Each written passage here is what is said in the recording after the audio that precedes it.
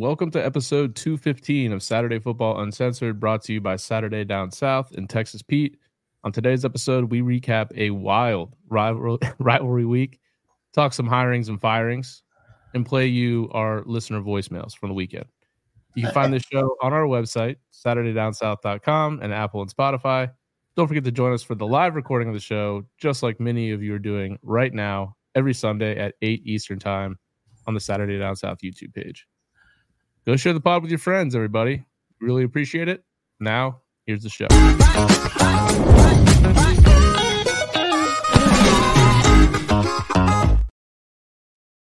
Hey, everybody. Welcome back to another episode of Saturday Football Uncensored, brought to you by Saturday Down South and Texas Pete. I'm your host, Tyler Huck, and with me, another winner on the weekend, Mr. Chris Marler. Chris. Oh, no, Kelly, I don't need a new jacket. Okay? First off, this is my new pod shirt, and I'm going to wear it every week until Bama stops winning. Bumsies and all. Put them in. Put those thumbs in. Yeah. It's time to get popping tonight, Chris. Look, see how many thumbs I have in here, Tyler? It's the same amount of people that Hugh Freeze and Auburn decided to rush the quarterback with on the final play of the game. Just two. We're going to get to that. That was one of the more incredible decisions on the weekend. He spied a quarterback on 4th and 31. It's 4th and goal from 31. So all you want him to do is run. Just unreal. The best part of the video is watching number 9 for Auburn. What are you going to do there? All right. I'm so happy. Before we get into the games of the weekend, a lot of coaching going on. Firings, hirings. I say we start with the biggest one. Tom Allen from Indiana fired. Dude, that's actually kind of a big deal because they have to pay him $20 million. Hey, they're in the Big Ten. They can afford it, I guess. No. They have been very open and very vocal about the fact they cannot afford to pay him $20 million, and they did it anyway. Pepper says hello. Half kidding about the Tom Allen being the biggest news, obviously, but he was fired today. So shout out my buddy Matt, who I think teaches at Indiana. And he asked me to speak on it on the pod for 10 to 20 minutes, and I told him, fuck off. Yeah, absolutely not. No, but seriously. So Mark Stoops hired at Texas A&M, right? Great hire. Kind of. Oh, wait.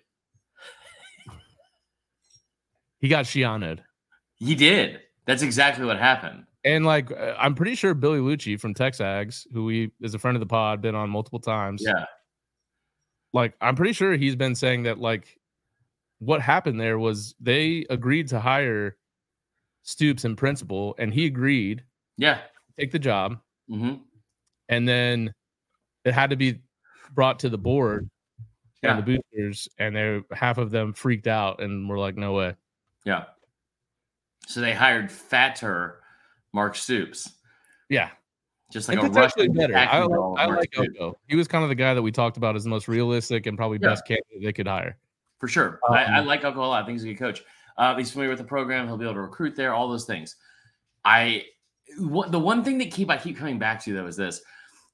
People talking about how, in this day and age of football, this is just where we're at now. And it has partial to do with society, partial to do with football, but it's very much of you better win now. What have you done for me lately? All that shit wrapped into one. I think Pepper's gaining weight. And be you have, from a coaching standpoint, you want people to be the next Nick Saban. You want someone to be the next Kirby Smart. That's why so many coaches were hired from the Saban tree that shouldn't have been coaches, like Jeremy Pruitt. Should have never been a head coach. Who could have seen that one coming? Yeah, and so. I get where they're coming from in terms of taking Elko, but I wonder if they're going to give him the keys to the whole thing, because that's where I worry that the boosters taking the power back, because they're not going to pay him what they paid Jimbo for sure. No, he's not going to get a contract like that at all. But you paid Jimbo all that money because he won a national championship, right? This Elko, I mean, he's a good coach, and I thought Michigan State, and they hired Jonathan Smith from Morgan State. We'll get to that. Yeah. I thought he would have been a good fit there. A&M, obviously, with the ties, he was the DC under Jimbo. Shockingly, it didn't seem like they got along. doesn't seem like anybody gets along with Jimbo, really. But I think it's a great hire. The Stoops thing is hilarious. He comes out, he's like, "Yeah, I've seen the rumors, but I just can't leave my family here at Kentucky." After celebrating a big win, which we called on the podcast, by the way. Yeah. Again. He's like, after talking with my family and celebrating this big win, I just can't do it. And we're like, is that what happened? Yeah, because I faintly remember you like complaining to the media that you didn't get enough players. We need to buy more players. That's what Georgia does. Pretty sure you would have taken the A&M job, and you did take the A&M job until it fell out from underneath you. Philadelphia won? Oh boy. Yeah, Eagles just find a way. Thank God. In college football. The GF is an Eagles fan too, so she's just knocking out all of that teams, huh? About to have a tough weekend. Man, you are going crazy on those texts. I just sent. Wow. Okay, back to the show. Back to the show. So yeah, Elko, I think is a really good hire. What do you think A&M fan reaction will be to the Elko hire? Better than the Stoops hire, I think. Yeah, I don't know why. Because Stoops is Stoops is. I think my favorite comment out of all this, I think it was 3-year Letterman that said in like a group text, he said like something about I think it was Stoops, and he was like, Mark Stoops will absolutely get you to an 8-4 record. It doesn't matter if you're a 6-6 team or a 10-2 team. He is going to get you to an 8-4 record. And I guess that's better than 7-5 Jimbo. It's pretty spot on. So yeah. I think it's a good hire with Elko because he's shown like a lot of promise early. I mean, did Duke win yesterday? I think they did win, right? Yeah. Yes, they beat Pitt. So they should be 8-4. So he's got a chance. How about NC State smoking UNC? Who called that one? You did. That wasn't even close, actually. What was the score? It was. We'll get to it. Drink a whole bottle of Fireball and just. So that was the only hire that was made today in the SEC, though, Chris. Oh yeah, Jeff Lebby. Jeff Lebby to Mississippi State, which is kind of funny because didn't Lebby work for Kiffin? He did at FAU. Yeah, and at Ole Miss, he was the OC. Oh, right. So yeah, he brought him from FAU to Ole Miss. So little in-state rivalry here between the two. Know each other well. That should be interesting. I think that's a pretty good hire for Mississippi State. What do you think? I guess I don't know. I'd still I don't. Is he ready to be a head coach? I don't know. That part I don't know, but like I think getting someone that's got an offense that has a track record of being really good. Yeah. I mean, that's kind of what you need. I think you need something like that at Mississippi State. I think we're very far removed in this day and age of football, and from fans especially. I think we're so skewed with what football should look like that we are. If you're going to miss, you better be scoring points when you miss. So, like, if you're Mississippi State, go out and get Jeff Lebby, and you better have some fun, entertaining offense while you're going 7-5, 8-4, whatever. And then listen, look at LSU. That's kind of shot. I mean, I wouldn't compare those programs, but at the same time, obviously I will also tell you this: Lebby, bringing him in, and I'll try to be as optimistic as possible about this. You bring Lebby in, who's now worked under a brilliant offensive mind as a head coach, worked under a brilliant defensive mind as a head coach. He has been a coordinator at the Power 5 level at 2 super successful universities while he was there. Right? Like Oklahoma and then also Ole Miss. He was kind of made the scapegoat in a couple situations, especially at Oklahoma. But he's got experience now under 2 different programs that are now going to both be in the SEC, right? And he's also very familiar with the other coach across the state. If you're a Mississippi State fan, that you want to beat Ole Miss first and foremost every single year. The other thing is this is like you're hoping this brings some sort of stability. And it brings the fact that we're going to at least score some points and have an exciting team to be around. I think that was one of the most frustrating parts for Mississippi State fans this year was like we return Will Rogers, and say what you want about Will Rogers being great at quarterback or not or whatever. But Will Rogers and that offense we had with Mike Leach, they were putting up a ton of yards and a ton of numbers and blah, blah, blah. And then this year you had a complete identity change and started running the football. And at times it was super, super effective and all that. But maybe now you can go out and get some offensive players because Mississippi is a really, really fertile recruiting ground as a state. But I hope he brings some stability to that program because this is their 5th head coach in 8 years. Yeah, geez. Well, one of them wasn't their fault. True. But yeah, no, I think it's going to be, well, to your point, we don't know how he'll be as a head coach, but I think he's a good offensive mind, obviously. Yeah. Dana Holgorsen out at Houston. We don't have to get into that, but I think that's actually a pretty good job now that it's a Big 12 team. Yeah. So they may get some pretty decent prospects there. Anybody else so far? I mean, obviously Jonathan Smith to Michigan State. That dude jumped the day after that game. Like I think he signed that contract before they played that game. Like, I would assume so. And that, like, can we just fucking stop with that? Like, I would love to. It's never going to be put into place, but like, it really sucks for the fans and for the players to be in a situation where it's like your head coach is 1 foot out the door, and like, you could say he's focused and doesn't give a shit, but I can tell you right now, if you're a head coach and you're like trying to leave somewhere, you're not super concerned with like what's going on because it's not going to like, be super impactful. You're probably just trying to go through the motions because you're mainly focused with probably trying to get caught with what you're doing and how people are going to like perceive it. Like, that just sucks. I hate it. I hate it. Yeah. By the way, thank you for the shout out in the chat there, Michael Kelly. We do a terrible job at this, but yes, if you guys are watching this live right now, go like the video. It helps us just get more native listeners that maybe would come in from YouTube. Americans. Yeah, right. Native Americans. Right. And then subscribe to the channel if you haven't already, so you can get the notifications, which I'm assuming most of the people that are here probably get the notifications because they pile in right at the beginning. Yeah, love it. So yeah, do we want to get into the games here? Well, Jonathan Smith, by the way, I think that's a good hire. Like, I think it's crazy that it's not crazy because they don't have a conference. Right. So, what is this for now? Hurry up. Hurry up. Okay. Jonathan Smith, good hire. Kind of crazy. He played for Oregon State. He's, obviously part of the program, and he just bailed on him.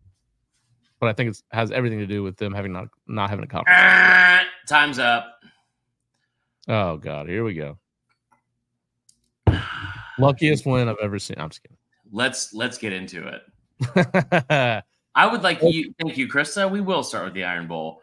I would like you to start. Okay. Alabama 27, Auburn 24.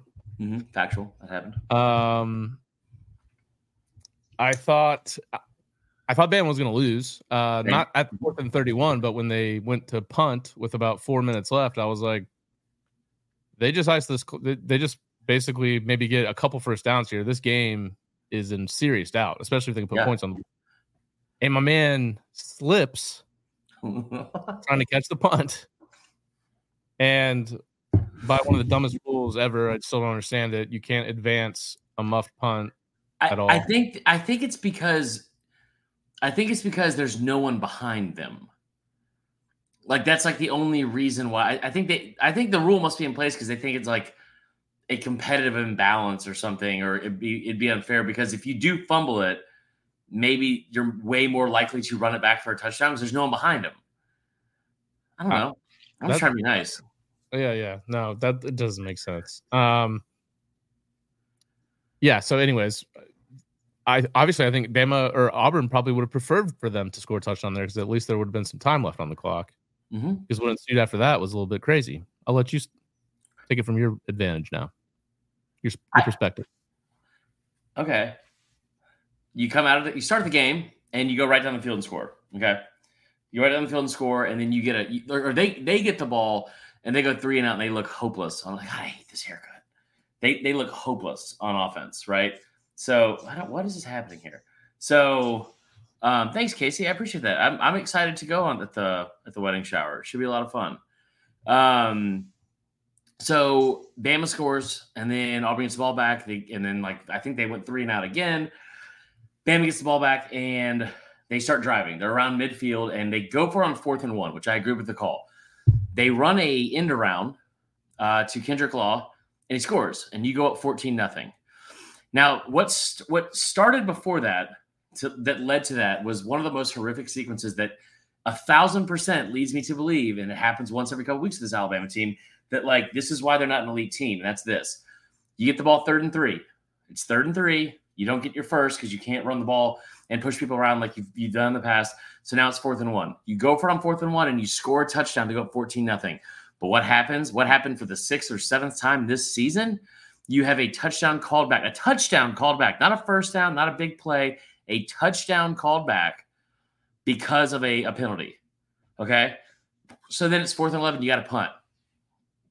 James Burnup, one of the best punters in the conference, maybe the country all year. Been really, really good. 18-yard punt. Those 3 things happened in a row. Can't happen. Auburn takes the ball, goes right down your throat, 5 plays, 58 yards, pretty much all rushing, and scores. I was very concerned. Like, Bama kept answering, and I wasn't concerned about the offense for some reason, especially in the first half. It seemed like they could kind of like do what they wanted to do. But let me tell you where this game changed dramatically, in my opinion. When Bama kicked off, okay, and I'm not getting into a conspiracy theory. I'm just telling you, I want you to think about how this all plays out. By the way, Auburn won 6.5 in the first half. That was my bet. Love it. When Bama kicked off and Auburn decided they were going to pull out all the stops and they were going to try to run the ball out of the end zone no matter how deep it was. They did it multiple times. Bama gets a face mask that's not called. There's still a flag on the play, and they actually call a block in the back. The crowd erupts. It erupts. To be fair, the dude's head was like basically almost torn off. I don't know how that call is consistently missed in football. It is. It's the more obvious calls ever. Like people send still shots of like, he's holding him, ref. And then it's like maybe that's not as obvious because there's like so much going on. There's hand fighting. But then it's like I didn't see a face mask and someone's head's like contorted backwards like The Exorcist. So that happens. And it changes, I think, the way the game is called the rest of the game. I think also, too, it changed when I texted you and I said, Bama gets all the cars. That was true. You did do that. I texted him to rile him up a little bit about that, and I had a typo. It said Bama gets all the cars and calls. Both. Yeah. So, Auburn, I mean, listen, you got to credit Auburn. Like, it was a really good job offensively. They did what they wanted to with Bama, especially in the first half. Running the football. They averaged 8 yards a carry in the first half. Jarquez Hunter, I think, was 10 carries for 8 yards by himself. They definitely game plan for this for 2 weeks. Yeah, for sure. Now it's clearly obvious. Yeah. They had 202 total yards in the first half. 182 of it was on the ground. I mean, both running backs were just getting chunk play after chunk play after chunk play. It was really impressive. And then you go to the second half, and then shit just starts happening. Like there's I remember I looked up at one point, Bama goes 3 and out, I want to say in the open drive or like something. And then I remember looking up and there were 6.5 minutes left. And I was like, that is not a lot of time. Something goes wrong here. And something went wrong. And Auburn started driving. They started making play after play, started making third down after third down. But here's the thing that also happened. You just started seeing the shit that only happens when this game is played in Auburn. They threw up a graphic during the game and it said in the last 11 years, it was prior to last night, the last 11 years, Bama is 6-0 with 6 wins by an average of 26.7 points per game in Tuscaloosa versus Auburn. In Auburn, in Jordan-Hare, in the 5 games before last night, Bama was 2-3, and the total margin of victory was +3 for Auburn. I mean, that's insane. It's just like insane. So it's just like, I think I fired off a tweet early morning on Saturday about how I don't believe in magic. I don't believe in voodoo. I wish I could take that back because I was way off. I think you may have caused that to happen because you mentioned the voodoo and then the voodoo came out. Dude, I woke up on Saturday and I was like, I have zero concerns about this game. We're gonna run these people out of the building. Mm-hmm. And credit Auburn again. The fans were into it the entire time. I said no matter what happened against New Mexico State, you knew that as soon as the clock hit 0 and it was about to be kickoff and that game was going to start, every single person in that fucking stadium was going to believe they could win that game. And they did. And they showed up, they showed out, and all that kind of stuff. You get to the fourth quarter, and they loved it. They believe in Auburn, and they loved it. And I was terrified. I thought Bama was going to lose. And then the other stuff starts happening. So Bama gets the ball. They're driving down to score, and I think it was 23-21 at the time, or like 21-20 or something like that maybe. And Bama's driving down the score. They get a huge third down conversion, and it gets called back because of an illegal blindside block. And then they don't convert, so then they're like moved further back and they miss a field goal. And then you could just start seeing this shit happen. Like when they had to settle for a field goal early in the third quarter, there was a play they ran in the front left end zone in front of the student section. And to me, it was clear pass interference. And what I say by that, I mean that the defensive back made contact with the receiver, played through him before the ball was thrown, like before the ball got there, and also impeded his ability to catch the football, checked all the boxes. And he looked up at the ref, and the ref was like, those refs, I think, were so fucking terrified of that stadium and the way they reacted to that first call. There was not going to be another call that was made. And you saw it all night. Now, you take through the rest before I get into the anger and vitriol that's going to come out of this. You're angry? I'm not angry. I'm happy as shit. But I'm going to also – I don't think we get a lot of Auburn fans, and I don't think we're going to get a lot this week, but I'm about to set the record straight for a lot of these motherfuckers. I'll say that. Like some of these – right now then. Let's just get to it. Okay, here's the thing. I don't want to hear anything about the refs. The team that benefited most in this game was Auburn in a landslide. By the way, Jermaine Burton, that was a catch. My favorite of the night, Tyler. Do you know how many people, you know that a couple years back, they changed the rule that you could have more than one player moving before the ball is snapped? No. You could have two. Now, notice I said two, not three. So if it's on 4th and 2 and you have three people moving at the same time, especially if one of them's on the line of scrimmage and comes off the line, that's called a legal procedure. Why don't you just change the fucking name of it to legal procedure? Because it wasn't called, and it took about 2 extra minutes off the clock, which in hindsight, thank God it happened. But they missed calls all night. The fucking Jermaine Burton thing, he clearly catches the ball. The ref closest to it calls it a catch. And the back judge, who's 18 yards behind them, comes running in, and he's going, he's out. And so then they go to official review. Everyone in the booth thinks it's a catch. Of course, it's overruled, blah, blah, blah.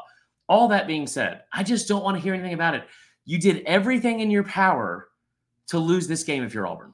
Everything in your power. And it's hilarious to watch. Like, tremendous job of showing up. Tremendous job by the fans of showing up. Tremendous job being loud. Tremendous job being prepared. Tremendous job of overcoming your own roster and ability, if you're Peyton Thorne especially, because he was dreadful all night.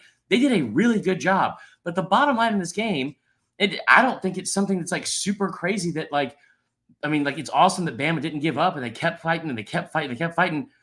But if you're Auburn, you piss this game away multiple times. The kid that goes back into to return the punt and fumbles, that's crazy. That's insane that it happened. Do you know that it wasn't the starting punt returner?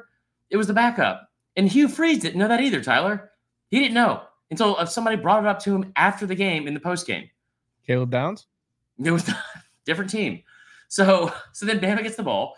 They get down. Then you talk about like just all the crazy shit that happens. 3rd and 20. Milroe gets like a 19-yard gain. It's 4th and 1. They have a tremendous play call from Tommy Reese. It looks like they do a tush push. They do like an end around, call sweep type thing. They get the first. Then they have the ball 2nd and goal from like the 5-yard line. And you've seen this called this year. You've seen defensive players come up and clap, and it's defensive delay a game. Yeah. If you rewatch the video of why Seth McLaughlin decided to snap the ball 18 yards behind Jalen Milroe on 2nd down, that's why.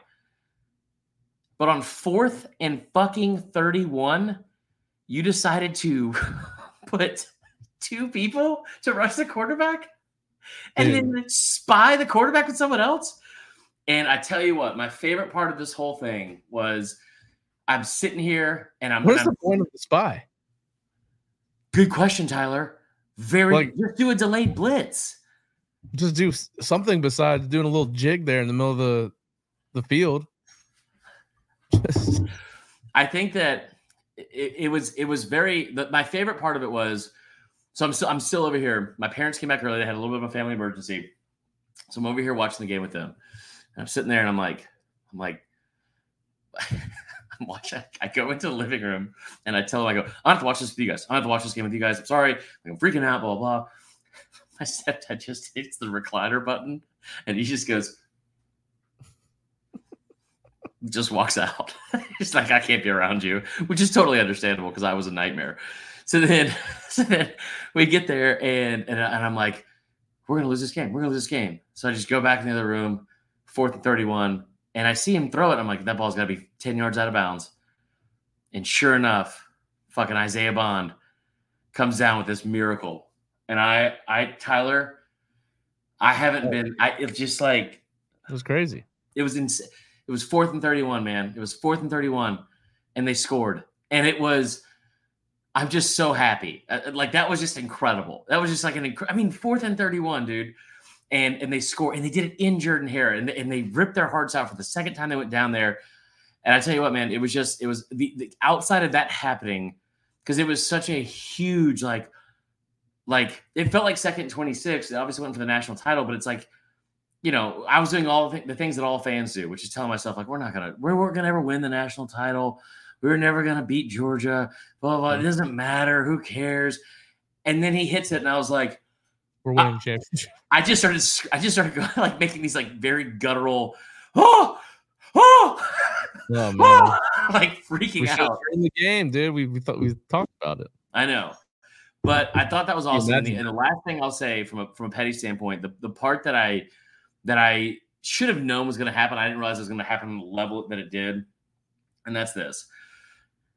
Like, Auburn fans, I understand what you hang your hat on a lot of times, which is like, hey, we're a great fan base. We show up no matter what. This is, you know, the stuff I saw that was happening afterwards, like, oh, this is the worst Hugh Freeze team they're going to face. They just took the, like, you know, like mighty Alabama down to the wire and blah, blah, blah. And like, Bama should never even been in that situation. We're still going to show up even if we have to go to a Birmingham Bowl and like all this stuff. And that's great.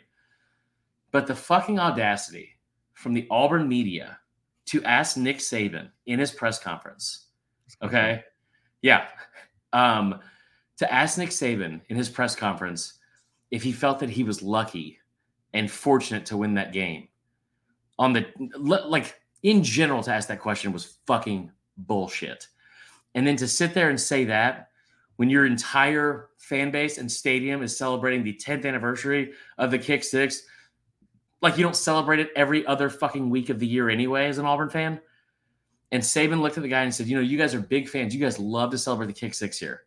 Do you remember that in that game in the second half, we were up by 7 and we had the ball inside the 25-yard line 5 different times and never scored, missed a field goal, got down to the 7, had a penalty called on us. Is you saying this, or is no? This is exactly what he said.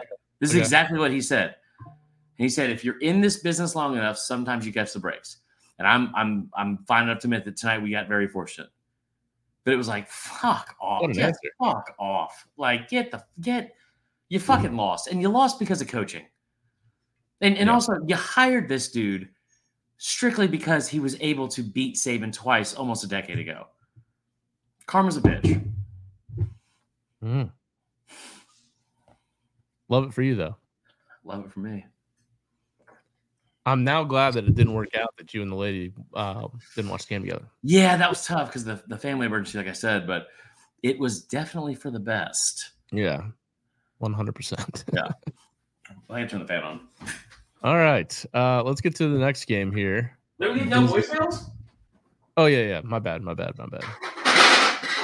did. Good Lord. What's going on over there? Too much. All right. Wait for you to get back. I don't know what you did. Okay. We've got some Bama calls. Yeah.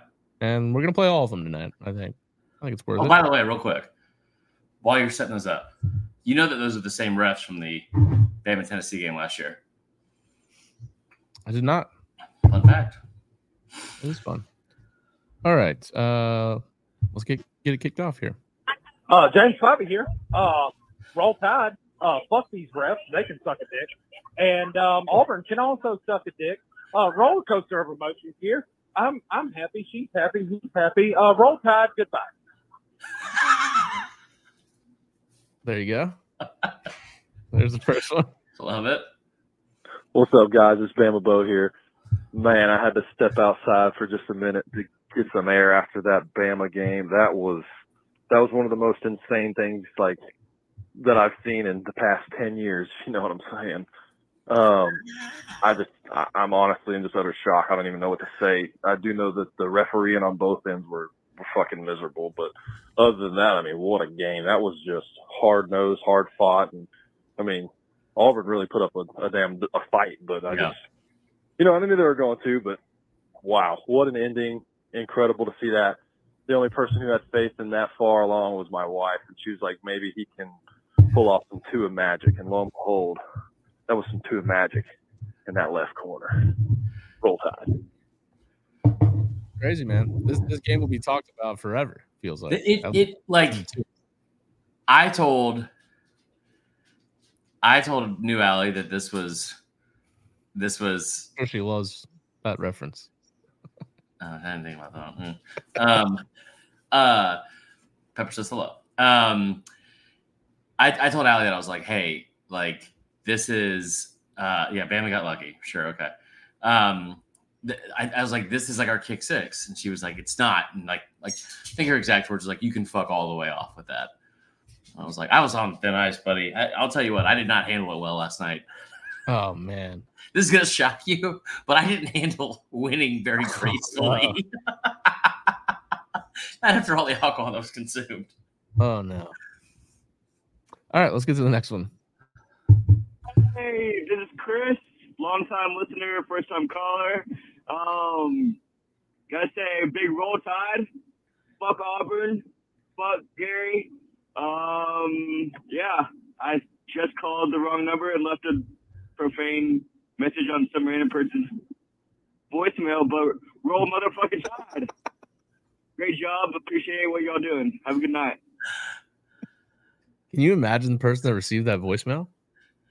I hope it's like that scene from the campaign. Fuck Gary. it's like you remember that scene from the campaign when Will Ferrell gets drunk and he calls him, he's like, hey Shayna, I was thinking about that time we did it in that porta potty, and it's like, now we're eating dinner, guys. Let's let the machine get it. And then it's just like him. So good. All right, got some more here.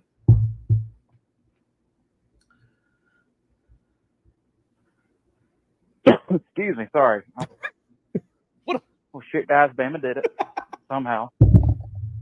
Hold on. What was the start there? Did he sneeze part? I don't know. It took him like 10 seconds to get that sneeze out.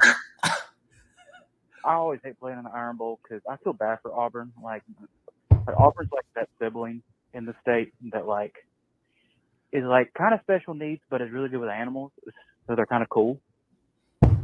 But it's always fun to beat them and beat the refs on both sides of the ball. There was a terrible calling tonight.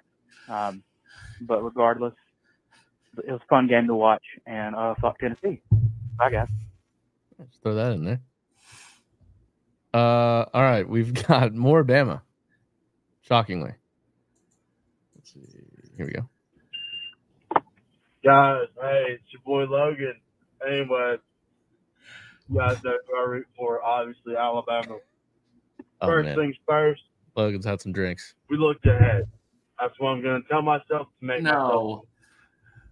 You want to say something there? No, we didn't look ahead. Go, keep playing it. Second thing second. I hate Jordan Hare. I never want to go back there. I hate watching games when they play there. Doesn't matter whether we go there or anything, because it's no fun when we play Auburn. But I'm not going to get into that. I'm just going to get into saying thank you to Milroe for delivering to Bond. Isaiah Bond, James Bond, don't matter. By 100. Second thing second. The snow game. Second thing second. I think you said that 4 times. Yeah. Will Howard throwing his helmet at the end of the game was maybe the highlight of my day. Well, no. The touchdown was obviously the highlight of the day. Anyway, great weekend of football. Hope y'all enjoy it. And hopefully we get through Atlanta. That's all I'm going to say. Roll Tide. Have a good weekend. All right. A lot of hope there. You know, as you do with your arch rival, with all your national championship hopes on the line, you looked ahead. Yeah. Yeah. We have more Bama. Or do we want to move on? Is there any good ones in there? I've got them all. You know what I'm saying? T. Huck, Marler, Corbin from Piedmont, Alabama. Man, Still trying to process this game from last night. Can't believe what happened. Freaking Auburn being petty as all get out, selling merchandise from 2013 from Kick Six.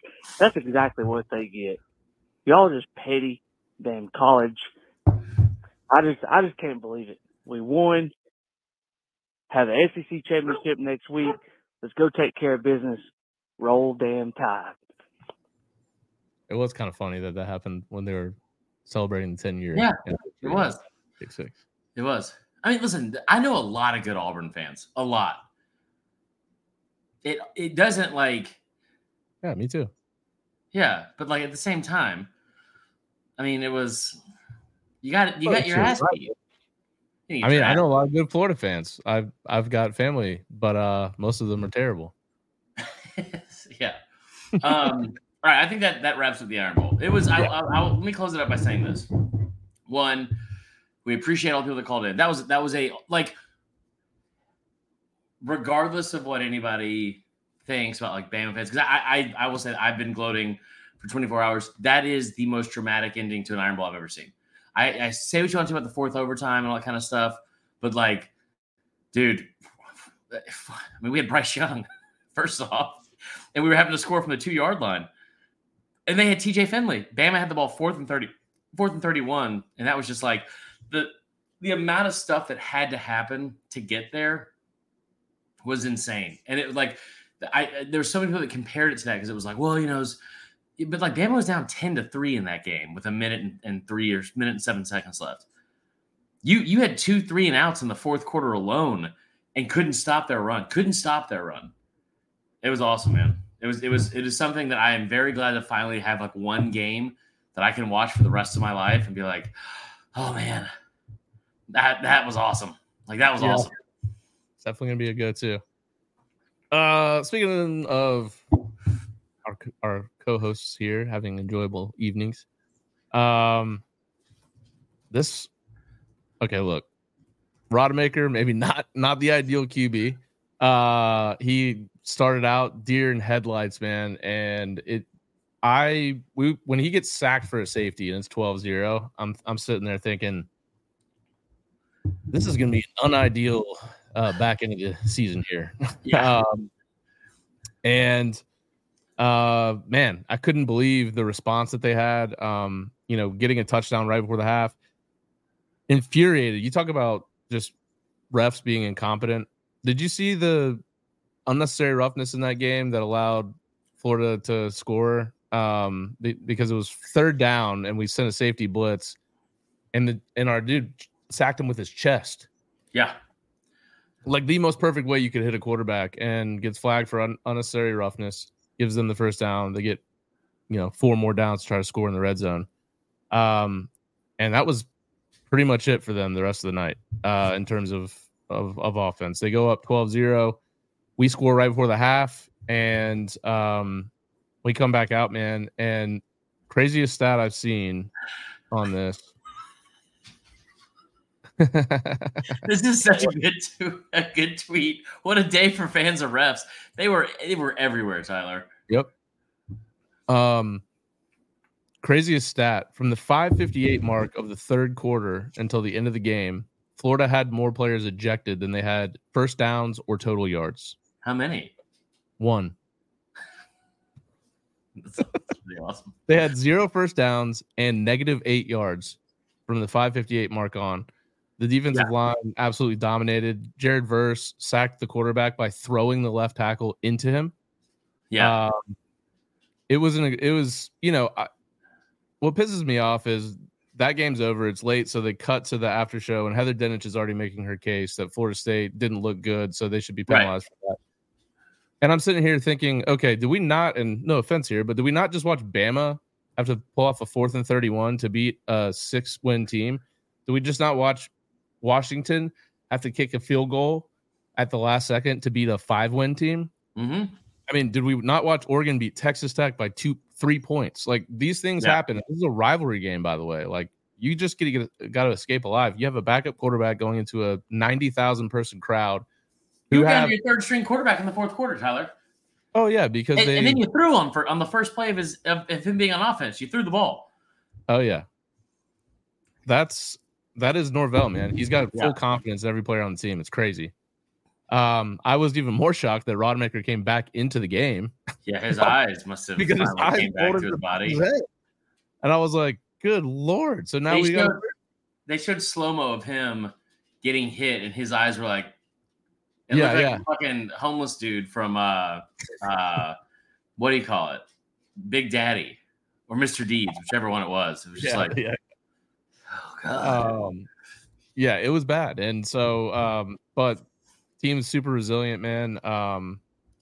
They are crazy. You know, the only times we've ever beaten Clemson and Florida on the road in the same year were 2013.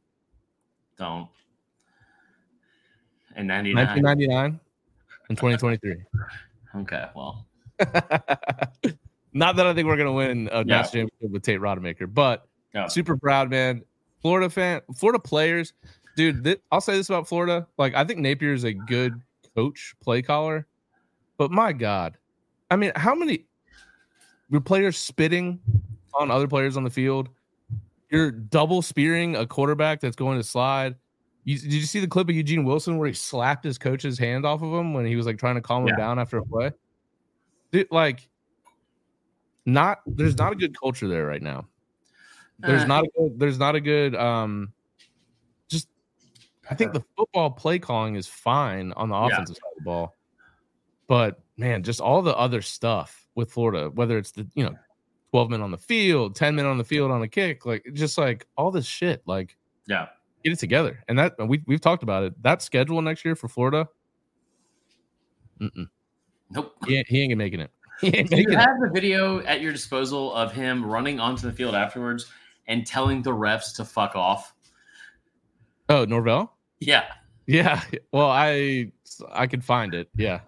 I haven't seen that, and I will say this: like we jokingly put it in the thing here, and I like from Zach Woodhurst, what a day for referee fans.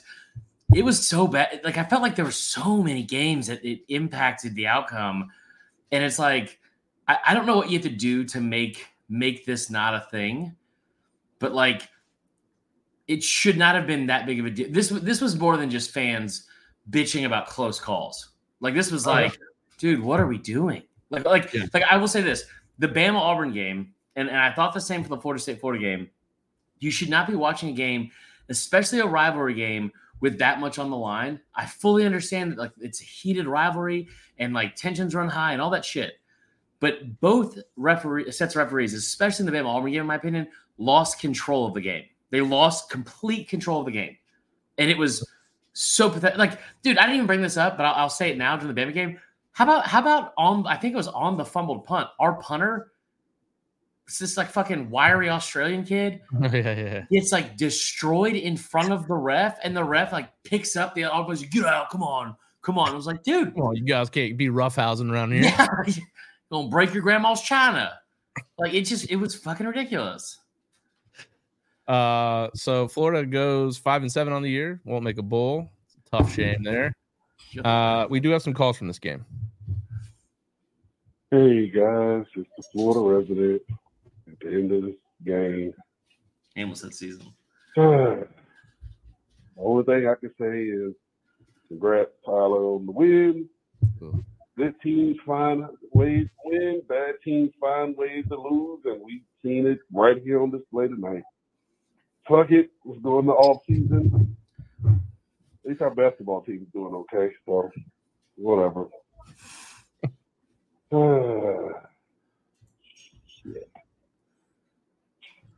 Yeah, whatever.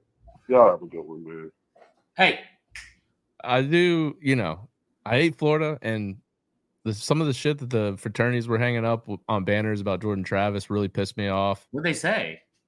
Oh, they were like, we're gonna break Florida State's like hopes, like Jordan Travis broke his leg, and then there was a picture of Jordan Travis hanging from something, and it was like fuck FSU, and there was one that was like, I don't know, like it was all about like him snapping his leg. I'm like, why? The whole No, and that kind of stuff goes way too far. And I think that I'm not trying to sound dramatic. I'm just being honest. All that stuff stopped being funny to me the moment like I became such good friends with Kristen, because the amount of shit that gets said in there. I hate it. But like, I know I was in college too, and I said some like pretty horrific stuff at times to people and all that. But it just is like I don't like it. Yeah, it's just icky. Yeah. All right, where should we go next? Yeah. Okay. Also, what Robert Schaffbuck said. Like, let's stop. Let's stop. Whatever it is, signs are fine. But if you find yourself hanging anything in effigy, let's start with rule number 1: don't do it. Rule number 2: if you can't spell effigy, which I'm assuming most of these people can't because I can't, and I was a second runner-up in the 8th grade spelling bee, so I'm clearly good at it. Like 3, don't do it. Listen, Robert said something. Why don't we start working our way back? Let's go to Thursday. Ole Miss, Mississippi State, tremendous Egg Bowl. Brought the 4-wheeler onto the field this time. Brought the 4-wheeler onto the field. There's like, first off, we didn't even talk about Thanksgiving. How was your Thanksgiving? Thanksgiving was great, man. Had a great time with the kids. Stuffed my face. We did it on Friday, which was actually nice. Yeah.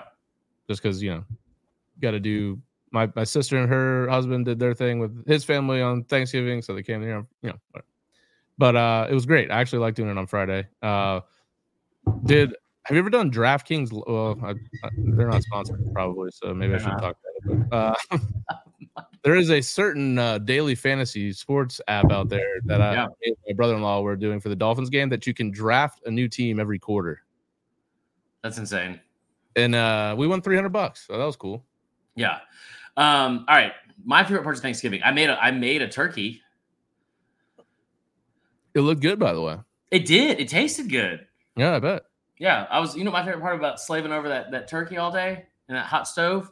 Okay, you know what it was? It was when I made green bean casserole from scratch, stuffing, some potatoes. I left in the oven. I forgot them there, and the turkey. And then my drunk ass girlfriend showed up from her flight, hammered, and was like, "Can we go to McDonald's?" And I was like, "Absolutely." Whatever you want. So I just had this massive turkey. I tell you what, making a turkey is not difficult, Tyler. Carving a turkey is damn near fucking impossible. Yeah, that was not fun. But the Egg Bowl is awesome every year. One of my favorite things, honestly, like not even just saying this like because it's cliche, but pecan pie and the Egg Bowl just remains undefeated. So got to do that. Watch most of it. It was it kind of played out exactly how I thought it was. Ole Miss scored first. Ole Miss won the second half. Ole Miss covered the spread. Thought it showed a lot of fight out of Mississippi State. That's just a team I think that was just like so disjointed from so many different injuries and different things going on. And maybe it is like Will Rogers entering the transfer portal right afterwards is surprising to say the least. But here's the thing I will say. Ole Miss, which is where we should have the focus on, we kind of mentioned before the game started, if you told an Ole Miss fan that you're going to win 10 games and your only losses are going to be to Bama and Georgia, I don't think anyone would have believed you. I think this is correct. It's only the second time in program history they got 10 wins in the regular season. It's just an incredible job. Like an incredible job of Lane, especially with a new coordinator on DC, Jackson Dart. Now he's also coming back for a third year. Really, really impressed with what they're able to do, especially in on the road and all that kind of stuff. Thought it was a great way to cap the season. It was awesome. Yeah, when we told you big stat before the game, a lot of people think, at least I feel like a lot of people look at this rivalry and they think, man, it's like crazy scoring and all that. Yeah. Under 8-2 in the last 10, now 9-2 in the last 11. Yeah. Missouri, Arkansas. Little fighty fight. Huh? Arkansas got their ass kicked. Yeah. How about Mizzou with a 10-win season? Really good season for Mizzou. I had 35-14 in this game, and it was 48-14. So really impressive performance again. Cody Schrader, dude. I mean, how many times are we going to say his name? 27 attempts for 217 yards. Bro, he had 192 yards in the first half. Unbelievable. Do you know that he played Division II football? I didn't. You know he's a Division II running back? I didn't. They talked about it. They were saying on the message boards. No, it was a tremendous win from Mizzou. Tremendous win from Mizzou. Robert's here, so we kind of have to talk about the other game. Okay. Iowa, Nebraska. Oh, God. Do we have to? Yes. Because it hit the under. It's their seventh straight game that hit the under. And the total was 24.5? It got down to 24.5, Tyler. Here, I said this. I was like, listen, if you're a good gambler, which I'm not claiming to be, if you're a good gambler, also I went 14-5 in my picks. So you're 14-5, Tyler. At one point I was 14-1. That's pretty good. Yeah. Pretty good. So I was watching this game, and I'll admit it was the first time that I had watched them in extended fashion from Iowa, and I'm so glad that it was, because they are tough to watch. They are tough to watch. Yeah, because it was like watching high school girls basketball. It is so bad. It is so bad. So yeah. Iowa is playing Nebraska. They're an underdog at 9-2 against 5-6 Nebraska. And the like I said, the over-under gets down to 24. I like their quarterback because he looks just like me. He's fat. He's 6'3", 260. Well, you're not 6'3". We're almost the exact same weight. He is 260, and he has a squatted down Ben Roethlisberger. If you just mush down Ben Roethlisberger and none of the muscles stayed, it just got even mushier. He's got that whole saggy butt thing, saggy britches. Okay. But yeah, so then I just remember watching this game, and it was tied 10-10, and they threw an interception in a pretty key spot. You couldn't throw an interception in, and they did. They found a way. And I was sitting there watching it, and I was like, I went to the other room for something, and by the time I came back, Nebraska had lost. And I wasn't gone for long. 30 seconds at most, probably. At most. It was just wild. Yeah. Shout out to Iowa, man. 10-2, going up against Michigan for the Big Ten championship. Yeah. I think you want to talk about America's team. I think Iowa might be America's team this week. Yeah, I can see that. How much would you love Michigan losing? Just even if you did cheating scandal aside. Oh, it'd be that'd huge. Be great for Bama. It'd be huge. We'll start talking a little bit more about playoff scenarios this week. If you want to do the live reaction with me on Tuesday, because Connor's out. I'll check my schedule, but if I'm free, let's do it. Okay. All right. What other games do we have here? Let's kind of go through here. So this is Friday night. Let's do this one real quick. It ended up not being a very good game. I kind of thought, real quick. What I was going to say, if you're a good bettor, you don't want to tease stuff a lot.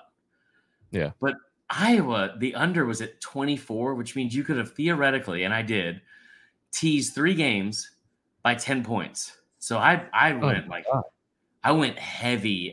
OU was a 9.5 point favorite. So the total was 15.5? 14.5. 14.5, yeah. 24. I got a teaser with OU to win, Nebraska, Iowa to not lose by more than 12.5, which they were almost not 12.5 points scored, and then the over at 14.5. That's easy money, baby. Yeah. This game, like I said, kind of disappointed the way it ended for Oregon State. I thought it was going to be a much, much closer game. Now that we found out that the coach was halfway out. Yeah.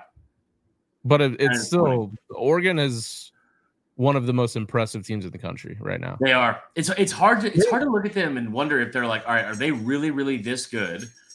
Peppers, says hello. Are they really – see the spread of the Pac-12 championship game yet? It's only 8.5. Wait, Oregon's favored. 9.5 now. Oregon's favored? Yeah. That's interesting. Yeah. Vegas is very high on Oregon with good reason. Yes. Yeah. No, they're really good. So Oregon, I think Nick's who's going to win the Heisman? Nick's or Yeah, I think so too. It should be. We should move right along and then go to. Oh, don't need to go to that game. Like LSU A&M.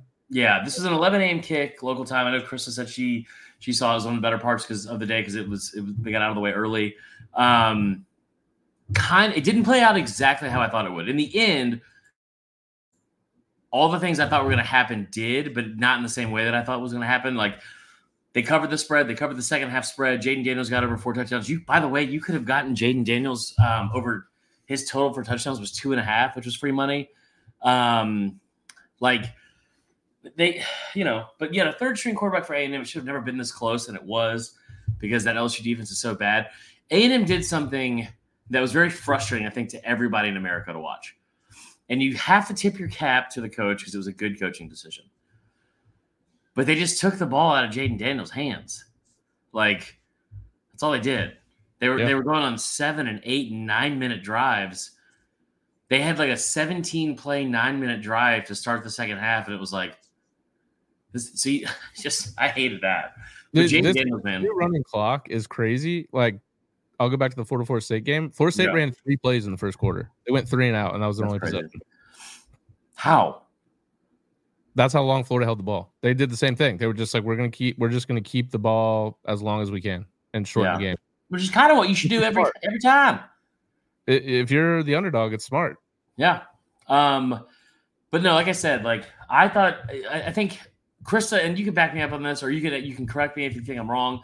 I was confused at the end, and it all played out fine, but I was wondering what Brian Kelly was going to do because I thought he was going to get Jaden Daniels I thought he was going to give him 50 touchdowns no matter what. And he did. And they got the ball with like a minute and a half to go with the opportunity to kneel it. And I wondered if they were going to get him another touchdown and put the game like even more on ice and pad stats, or if they were going to take him off the field and give him a standing ovation. And they left him on the field, and I think it's still like he got his flowers and all that kind of stuff. I mean, I feel like I'm being biased, and I feel like I wouldn't be super mad either way. They're showing Joey Bosa right now in his game. He's like in street clothes and he's just eating a bowl of cereal. What? Focus, boy, focus. Anyway, I feel like I'm being biased when I say this, but I also kind of don't. Like, I'd be fine if Bo Nix won it. I would. But I feel like Jaden Daniels deserves the Heisman. Yeah, I do too. Like, give me my vote. And I think now that we're established members of the media, we should at least get a vote each, or at least one for the podcast. Connor's got one. Connor has one? Connor's got a Heisman vote. All right. We need to get a Heisman vote. We need the people to help us get a Heisman vote. I have them for like half the awards. You do? Yeah. All right. This is bullshit. I need one. I got Lombardi. I got Doak, All-American team. I get Ray Guy, Lou Groza. That's 5. I'm missing one. I think Ronnie Lott, I get. So let's get an update. You've been breaking down the Groza tape. Who you like? There was one year. I'll be very honest with you guys about this. There was one year. Don't admit this because they're gonna take your vote away. Let's go. No, they're not gonna watch this. 2020. I stayed up way too late and I took way too much of my medicine. I was like, I'm gonna take this so seriously. Grinding your teeth. And that jaw had been hurting when you woke up. It was so bad. just all Adderalled out and like. I was like, I remember I finished my voting and I took it so seriously, Tyler. And I remember I voted for Josh Jobe to be a first round or for a first team All-American over Pat Surtain. And I was like trying to actually defend it. And someone was like, you sound like a fucking idiot. And I was like, yeah, that's dumb. So anyway. Another 12 p.m. game, Eastern time. Kentucky 38, Louisville 31.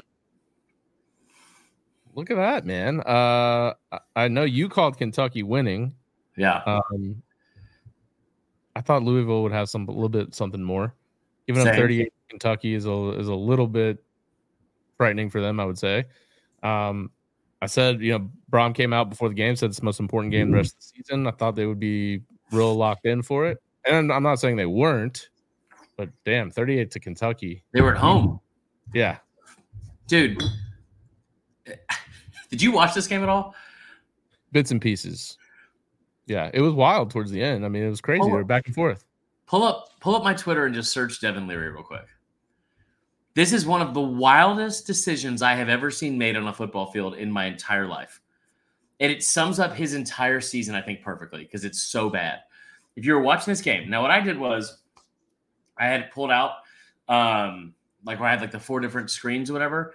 And Jay says he knows Louisville fans that thought this game and Travis Hunter, Jordan Travis could vault them in the playoff. No, like this whole situation, you're at home, you have a chance to go 11 wins in your first season and also beat your rival, and you were winning. You were winning. Kentucky did everything in their power to give this game away.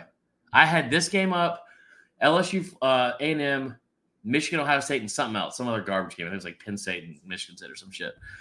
And I remember at some point I look in the bottom left screen, and Kentucky has just got a massive stop on 4th and 1 with less than 5 minutes to go, and they're up 7 on their arch rival with a chance to ice the game. Do you have the video?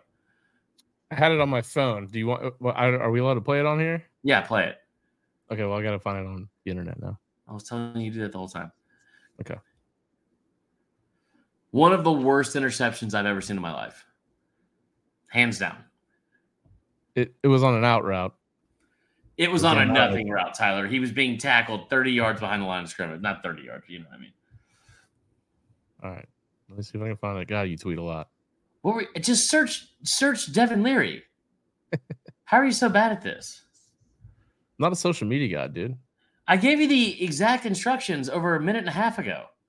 Well, I did that on my phone. Where we're not broadcasting from? I didn't know you wanted me to show it on the screen, Chris. The moment's passed.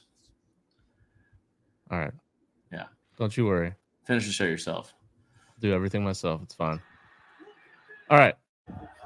Here we go. Drops back. Oh. 3rd and 9. Oh, that's tough. What is he doing?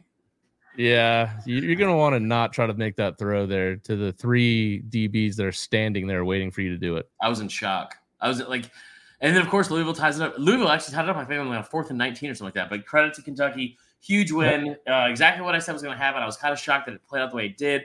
But now the vibes are kind of weird. Huh? Now the vibes are kind of weird. Yeah, a little bit. Yeah, they have to be. Mark Stoops, he's always good for one of these.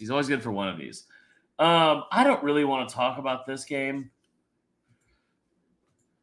because I didn't watch it. No, we don't have to talk about that game. Okay, let's get to this. Oh, do we have to talk about this game? Jesus. Okay. 16-7. I made a very bad mistake on Wednesday. And I said, and I was even surprised it came out of my mouth because I am, I like to identify as a lib and gender identity. I'm not going to get into that because I'm not good. You guys know what I'm saying. I'm not like a super guy like, well, let's be macho, blah, blah. But for some reason, I did say Clemson wasn't man enough to win this game. And I don't know why. And we even said it on the show. I was like, I don't know why I said that. And Tyler was like, yeah, I don't know why you said that either. And I was like, I just was saying stuff. I got all caught up in the moment. I just started saying shit.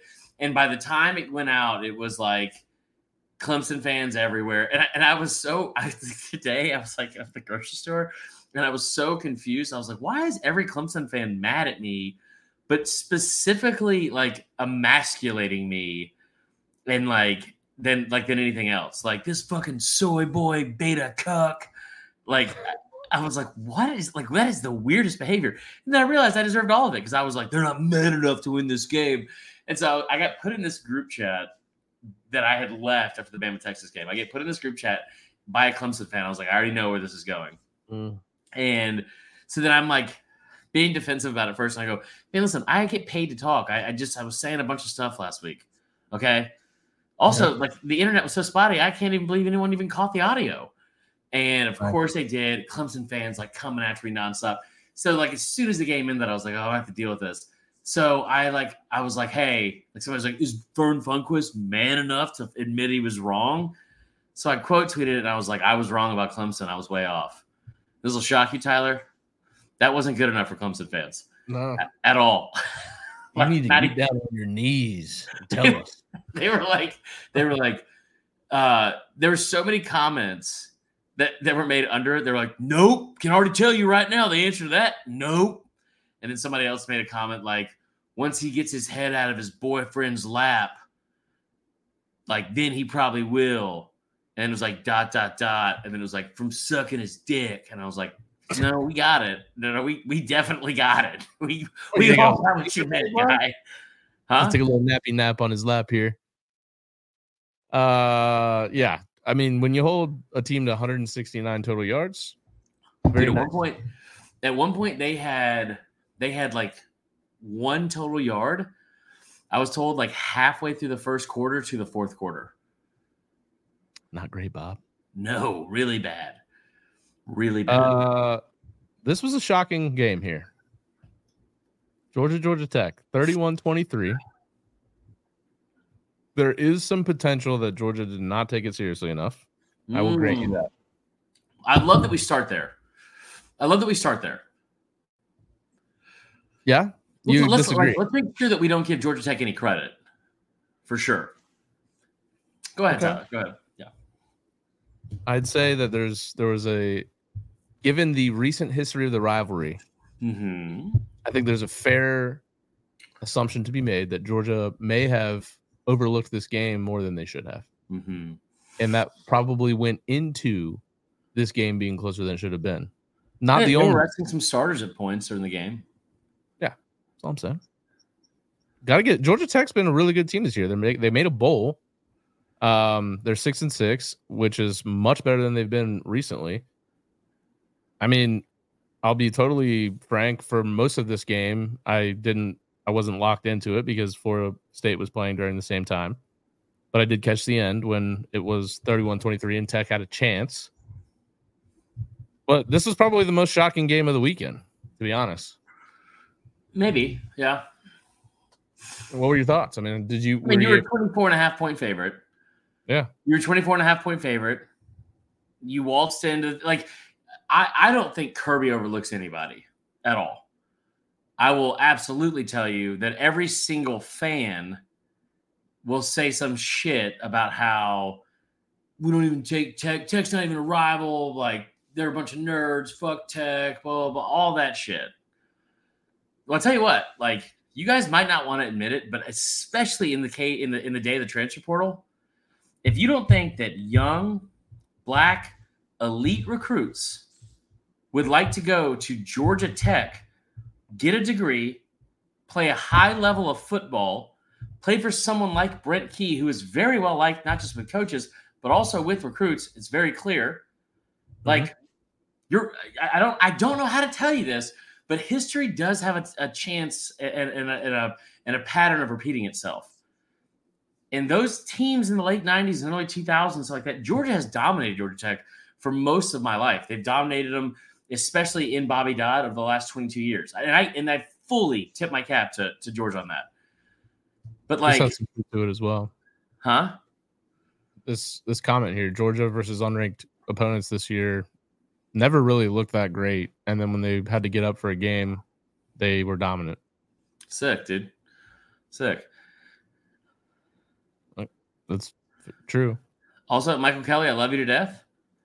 But you don't get to say this when George Pickens played football at your school for 3 straight years. Like, yeah, it is hard to get kids into school at some places.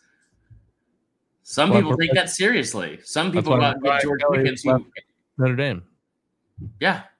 Yeah.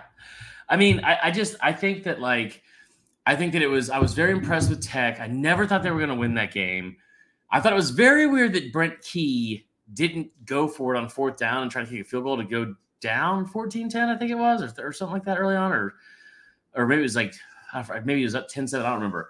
But like, I thought that was kind of interesting. But what it did tell me from his standpoint is he made that decision because he didn't think that they were going to necessarily be in a dogfight. Like I think he kind of liked their chances. But here's the thing. I don't disagree with what you're saying about the whole thing about how when they show up, they could have put their foot on this team's throat and put their foot on the gas and never looked back. They ran the ball at will when they wanted to. They had a bunch of offensive starters out. And the most impressive part, like I'll break you down and build you up if you're a Georgia fan. I don't care about any of that shit because they were never going to lose this game. They were never going to lose this game. They could have started Brock Vandagriff the entire time. They were never going to lose this game. You just finished the third straight year. Third straight. Undefeated. Yeah. You went 12 for 3 straight years in this day and age of college football. That is one of the most impressive things in the SEC.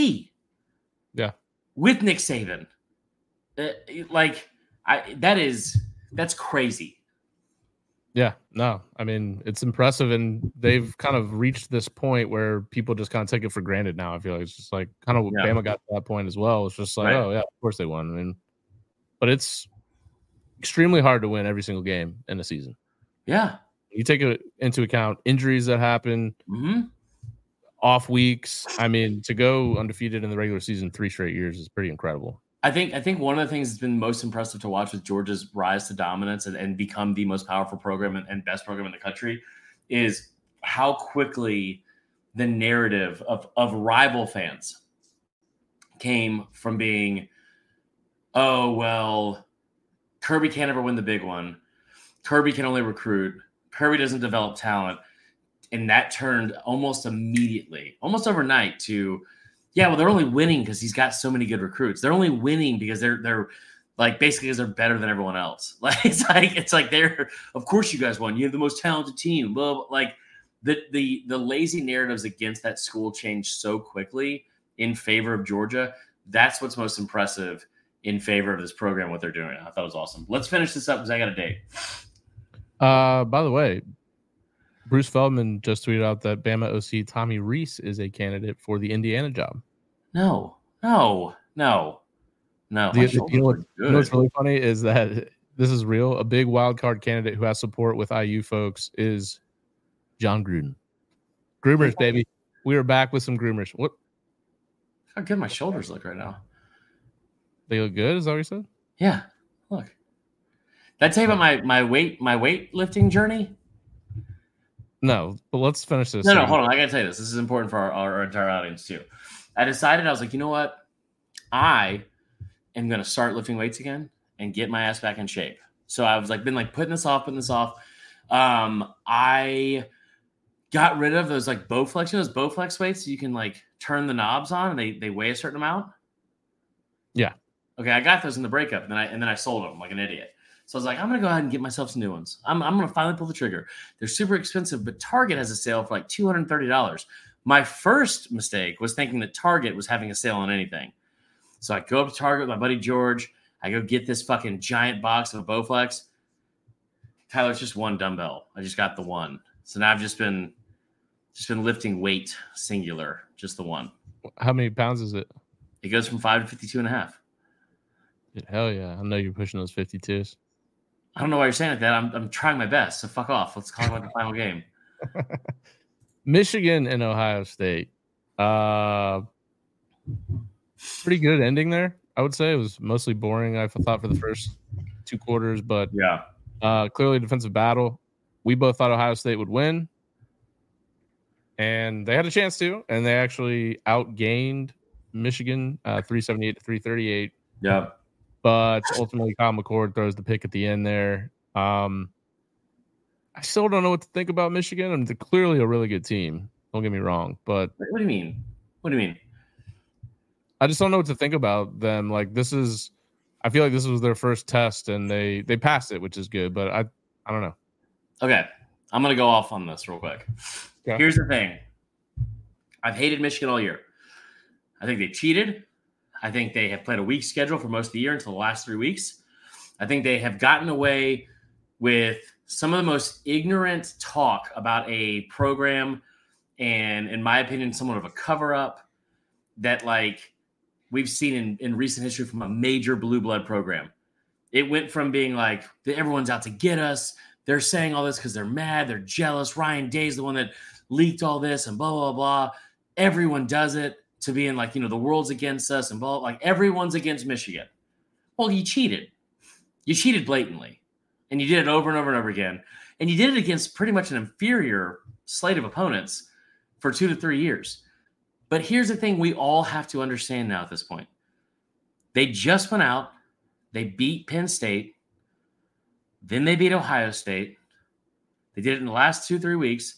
They've played half the season without a head coach.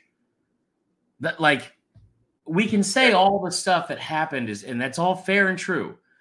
But now the season's over, they're 12-0, and you have to tip your cap to Michigan, and there's nothing left on the slate for us to be like, well, when this happens, though, then we can start taking them seriously. No, like they are a good football team, and they always were, which is also part of the reason why it was so fucking confusing that they were cheating the whole time. But, like, hats off to Michigan. They did things in that game when they needed it most, converting 4th and 1s. They were able to play power football. But again, you played in a Power 5 conference at an elite level. You had one of the best, like, margins of victory against Power 5 opponents and in a season that we've seen in the last 20 or 30 years. You did an incredible job, and you did it where your coach was absent for half the game or half the seasons. So I just thought it was I will stop talking shit about Michigan until they lose by 20 in the playoff like they always do. Lastly, your top 5. Top 5. Georgia, Michigan, Oregon, Texas. Okay. Alabama. Okay. All right. Good for you. I'm just saying. I'm going to go Georgia, Mm-hmm. Michigan, Oregon. Are we Florida State based on resume, but I actually think that they would lose to both Texas and Bama. And they would. That's why you think that. And 5, because of the backup quarterback situation, by the way. Yeah, for sure. And 5, I will go with Texas. Okay. All right. That's going to be the show. Appreciate everyone listening in tonight live in the YouTube and the Facebook. Really appreciate you guys doing that. It's always fun to interact with you guys. More of you that listen to the pod should do it. 8 p.m. Eastern time every Sunday night on the Saturday Down South YouTube page. Also, thank you for those that called in. I just realized that we didn't play any of the rest of the voicemails for any of the games, which is good. So call the hotline, 770-674-8233. We will play the best voicemails that we get, and we are getting a lot of them. We're actually having to make choices now instead of just playing everyone we get because there's only like 4. So we appreciate that as well. More and more of you calling in, getting new callers every week. Don't forget to check out all of the videos and clips from the show on social media at Saturday Down South on Twitter, at Saturday Down South on Instagram and TikTok, and Saturday Down South on YouTube. For Chris on Tyler. Hey, it was a great regular season. I'm sad to see it go. We enter into conference championship week. For those of you that your season is over, Florida, I'm sorry. Good night, everyone. Hold on. I got to tell you one more thing.